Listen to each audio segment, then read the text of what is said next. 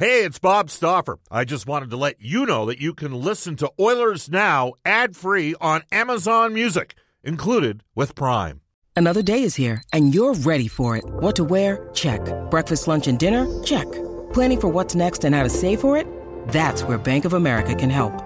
For your financial to-dos, Bank of America has experts ready to help get you closer to your goals. Get started at one of our local financial centers or 24/7 in our mobile banking app. Find a location near you at bankofamerica.com/talktous. What would you like the power to do? Mobile banking requires downloading the app and is only available for select devices. Message and data rates may apply. Bank of America N.A., member FDIC. When you need mealtime inspiration, it's worth shopping Kroger, where you'll find over 30,000 mouth-watering choices that excite your inner foodie. And no matter what tasty choice you make, you'll enjoy our everyday low prices, plus extra ways to save, like digital coupons worth over $600 each week. You can also save up to $1 off per gallon at the pump with fuel points. More savings and more inspiring flavors make shopping Kroger worth it every time. Kroger, fresh for everyone. Fuel restrictions apply. Oilers Now with Bob Stauffer. Weekdays at noon on Oilers Radio, 630 CHED.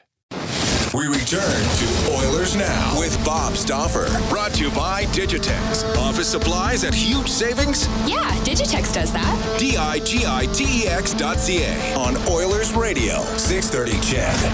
All right, welcome back, everybody. It's 12:35 at Edmonton. Bob Stauffer, Brendan Escott with you on Oilers Now. It's Friday, which means Elliot Friedman does the show for the River Cree Resort and Casino. Just before we get to Elliot, I want to read a text. We just had former Oilers captain Jason Smith on the show today on this date in 2006. Game 1, Oilers up 3-0 during the course of the game against Carolina. Matt Green again in position on an outside hard net drive by Andrew Ladd, and overcompensating on the play was Marc-Andre Bergeron, and they ended up colliding, did Ladd and Bergeron, into Dwayne Roloson, and it changed the complexion of the series. There's no question, but that's sport. That happens all the time. D has texted the show to say, Bob, are these memories of 2006 due to the curse of Patrick Waugh? And he's going back to 1995, so I'm going to assume he's referring to when Waugh told the Montreal Canadiens to go shove it. I don't think he necessarily used quite that terminology. Since then, no Canadian team was in the Stanley Cup Finals again until 2004. Calgary lost in 2004 on no goal for Martin Gelinas. The Oilers lose in 2006 in part due to the injury to Roloson. Ottawa's Cinderella performance in 2007 comes up just a little bit short. Vancouver blows a 3-2 lead in Game 7 in 2011. When will this ever end? Well, hopefully for Sportsnet soon, because it would really help Sportsnet, who made some big week news of their own, by the way, today. And we'll get to NHL Today a little bit later on. But we welcome back to the show Elliot Friedman. How you doing, Elliot? Hey, how you doing, Bob? Hi, it's Bob. Elliot, how you doing? I said Bob, did I not? Yeah. No, it's good. It's good. Hey, you guys went you confused me for a sec there. I was like, did I get his name wrong? No. Well, yeah. Usually it's referred to in less flattering terms, like "Hey, you" or No. Sportsnet, NHL Hockey and Rogers. You guys made a pretty big acquisition today, didn't you? Yeah, CC. It's great to have him in there. He's a great broadcaster. I mean, at the end of the day, you just want to make your team better, right? So it's a great day for us. Yeah. Now, when you were on CFL work for CBC, doing a great job on that stuff, was he doing those games at that time? Or yes, he already... as a matter of fact, Bob, the first time I ever met you, I did a game at Commonwealth Stadium, and I'm not going to tell this story on the air. I'm saving the story of the first time I ever met you for your retirement party, whenever that is. 50 years from now, okay? But CC was the guy who introduced me to you. Okay. Yeah. I'll tell you a story that happened. What year was that? What year do you think that would have been? That would have to be around like 2004, 2005, something like that. Yeah. Because there was something that happened. When did you guys have the strike? Or not the strike? That was the year. It ended at the same time as the NHL lockout. Okay, so that would have been 04-05, so it would have been 05. Okay. Yeah. I'll call you at 2:00 and tell you a little story about something that happened. Oh, I can't wait to hear this. Oh, you'll appreciate it. Okay. It'll be a thumbs up. But the story of Chris Cuthbert introducing me to you, when you retire 50 years from now, I am telling this story because it was hilarious. Okay. Well, let's just say we all mature in time, Elliot. You know what I'm saying? Hey, we all have things that we've done that we're like, what? Yes, I totally get it. Yeah. Oh, wow. Okay. We just had, anyways, specific to this, you can do this sort of stuff all day, and this is the sort of thing that happens when you're sitting on, day 78 of a stoppage in play due to the coronavirus. And it is interesting. The numbers are starting certainly to drop in West. Even the numbers in Ontario and Quebec are starting to drop a bit. And we'll hit on a couple of the things that you wrote in your, what do we call that, an abbreviated version of 31 Thoughts? My editor, a guy named Craig Battle, he's a great editor, he called it 3 Thoughts. Like, if you looked at it, when he did 31 Thoughts, he crossed out the 1. And so I guess this week we're calling it 3 Thoughts. Yeah. Right. First of all, do we read anything into what the NHL did yesterday by kind of rolling out Phase 2? No, I think they'd always planned on rolling out Phase 2 around. Like, there were a bunch of teams that told me last week that they were hoping to do it at the end of this week, which they did. I think the biggest question is how many teams are actually going to do it. Like yesterday, I heard that Montreal wasn't going to do it, and I checked, and they said, honestly, I think they've got like one player in the city, so they were told if they have a request to do it, they'll do it. Washington sent out a note last night that they haven't sent a date yet. A lot of guys told me, don't be surprised if 90% of the players do not participate in Phase 2. So I think I don't know how big this is going to be, really, Bob. And I think the big one is going to be Phase 3, which is training camp and mandatory, and won't happen until July 10th at the earliest. Yeah, there you go. So you're giving us a date. The fact that the NBA has moved out their plan, does that sort of help maybe give us a bit of a timeline for the NHL? I think they're probably pretty similar. I think that the one thing I thought was interesting about the NBA's plan is that the players' union leader in the NBA is a woman by the name of Michelle Roberts, and she was not happy last night with Adam Silver's off-season calendar, like the one after the games are played, and that's it. And because that was quick, like it was not a lot of time between the NBA title getting handed out and the next season beginning. So I would not go by what their off-season looks like because it sounds like she's not very happy about it. But I do think we're looking at the NBA and the NHL beginning around the same time. The thing that also shocked me about basketball was 8 regular season games. We don't know how much runway we have here. The NHL was really against that. They felt they didn't have a lot of time to waste. I'm surprised the NBA is doing that. All right. How much turnaround time was there in the NBA between the conclusion with this new proposed? Well, it's not proposed. This is their plan. It was something like, you know what? I don't have it in front of me, but it was something like 40 days, Bob. Okay. And the NHL, and I know the NHL and the NHLPA have discussed 45 to 55 between the end of the Stanley Cup being awarded and the beginning of the next training camp. Yeah. Okay. Well, that would push. I mean, if we got done October 15th, that would push training camp. 45 days would be training camp December 1st. Well, and I think you should be expecting next year the season to start late December, early January. And, one thing we've proven in the past, if you take a look at the 48-game seasons in 2013 and 1995, yeah. You can start late January. And the NHL is right now talking about a full 82 game next year. Yeah. I have a feeling they're modeling some lower ones, but they're not going to say that at this point in time. Right. So there you have it. Elliot Friedman joining us from NHL Hockey and Rogers. Bob Stauffer with you on Oilers Now. Well, you know what? Let's get to a couple of the topics that you had in your piece.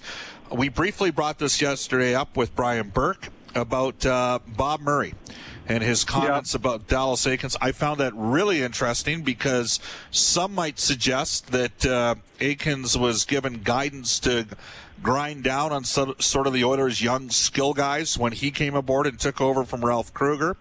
Of course, Dallas ultimately was fired in Edmonton, put more time in San Diego in the AHL. A lot of those are actually his players that he knows, ready for that second opportunity.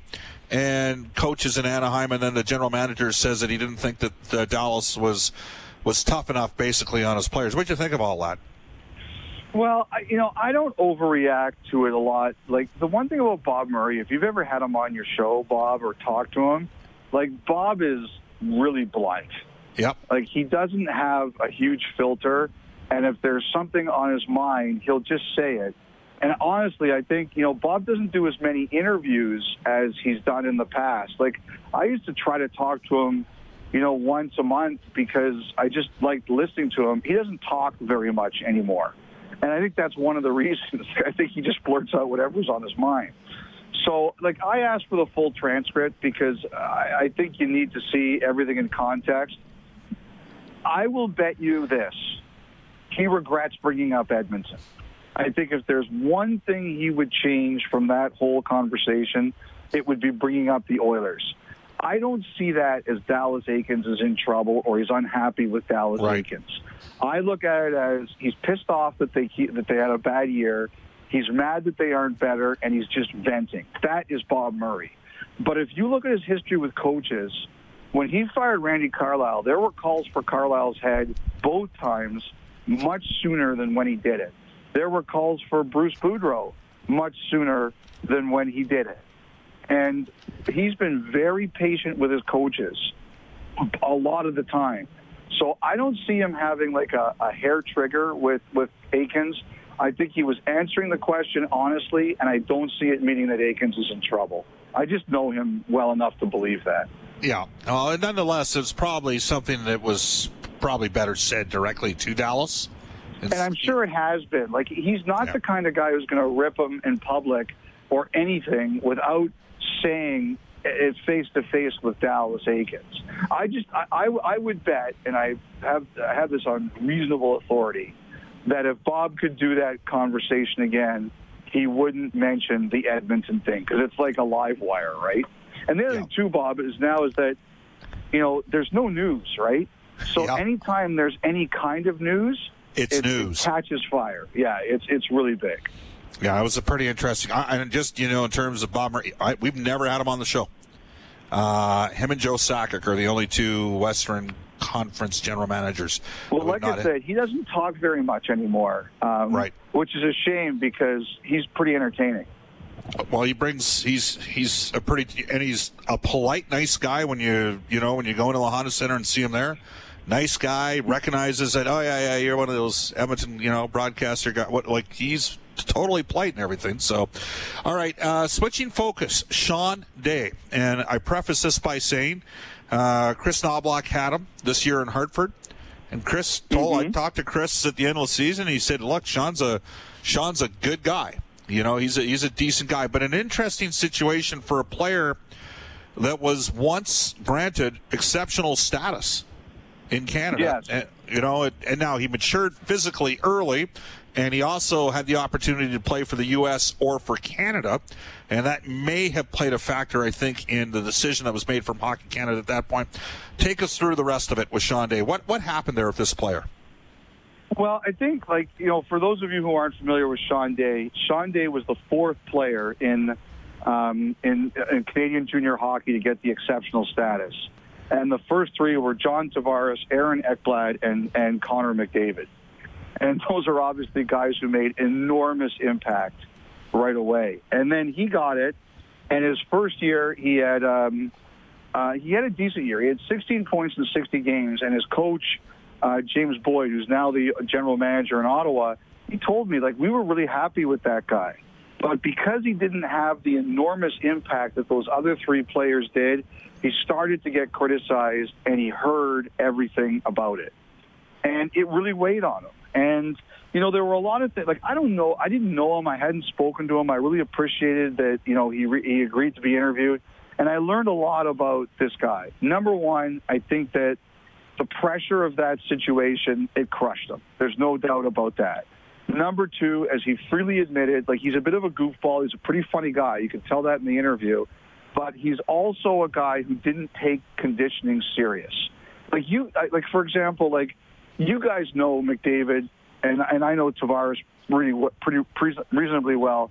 Like, those guys are all about, how do I get better every day? Right. How do I grind to get better every day? He wasn't like that at that age.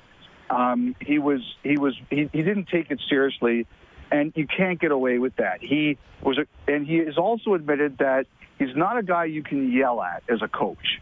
You have to sort of, and as one of his coaches, Riley Armstrong, Colby's brother, who had him this year in the ECHL, said, if he doesn't trust you, he shuts down. He won't play for you. You have to get him to trust you. And so, like, I think there's a lot there.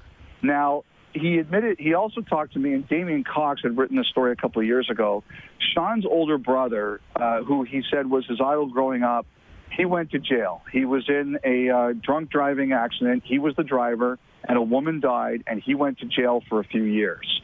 And that was when he was 16, 17 years old.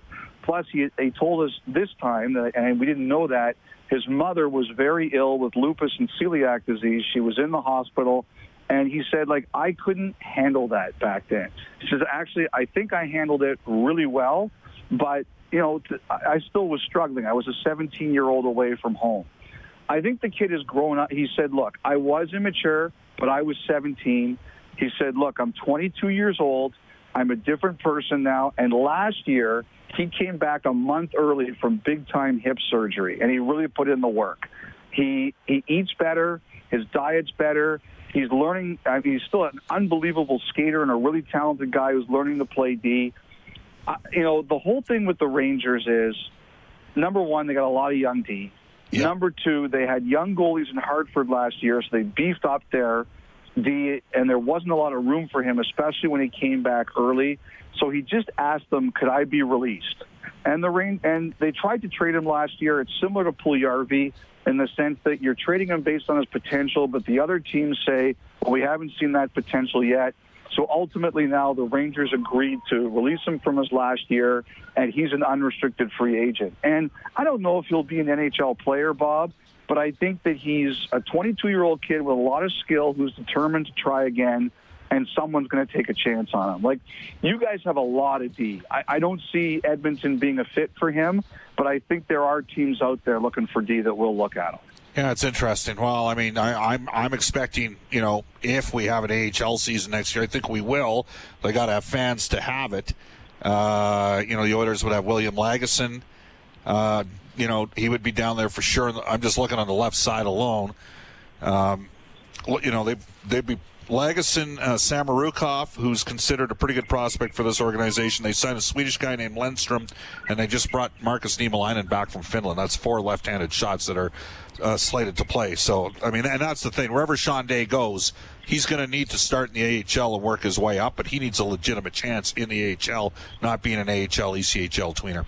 What do you got planned this weekend, Elliot? Well, the weather's supposed to be nice here. The zoo is drive-through, so my wife bought tickets for us to drive through the zoo here on the weekend. Other than that, I probably won't do much of anything. Probably like normal, Bob. You? Well, no, I'm going to continue to grind away nonstop. You know that. Yes, of course. I understand that. And by the way, one thing I think we could see for the AHL next year is if they can't play games, I wouldn't be surprised if they play like tournaments, like those California teams get together. Oh. They practice for a little bit, and then maybe they have like a couple weekend tournaments here and there. Okay, interesting stuff. Elliot, I know that's one of the things that's been discussed. Well, you know what? We haven't had Scott on for about a month, Scott Hausen. We'll have to talk to him here shortly and see. It's a very interesting situation. I mean, we just had Jason Smith on, as you know. He's up in Prince George working with Mark Lamb. The numbers are really good in Western Canada for the WHL, but we have no idea, you know, when we're going to be. And they have to have fans, too.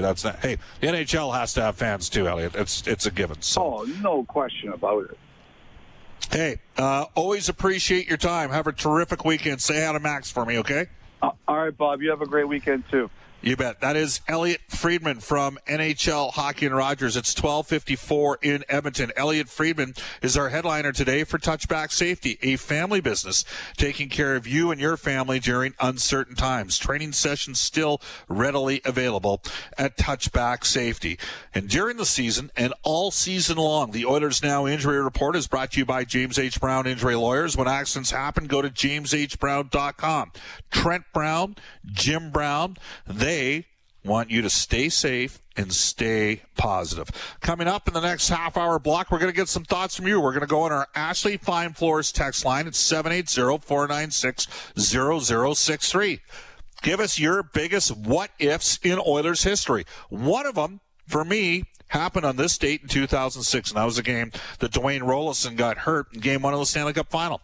I'm pretty confident, knowing that the Edmonton Oilers were able to extend that series to 7 games against Carolina, that, if Rolly doesn't get hurt, I think Edmonton wins the series in 6. Give me your thoughts. You can text us at 780-496-0063. Another one might be, what would have happened if the Edmonton Oilers, Peter Pocklington, had more money and didn't have to trade let's rephrase that, sell Wayne Gretzky and sell Mark Messier. So give me some thoughts on what-ifs in Oilers history. 12:55 in Edmonton. We'll also get to NHL today and jump back into the Oilers Now audio vault. Here are comments from Ryan Nugent-Hopkins, who's on Reed Wilkins' show, and a couple more from Brian Burke as well. Off to a global news weather traffic update with Eileen Bell.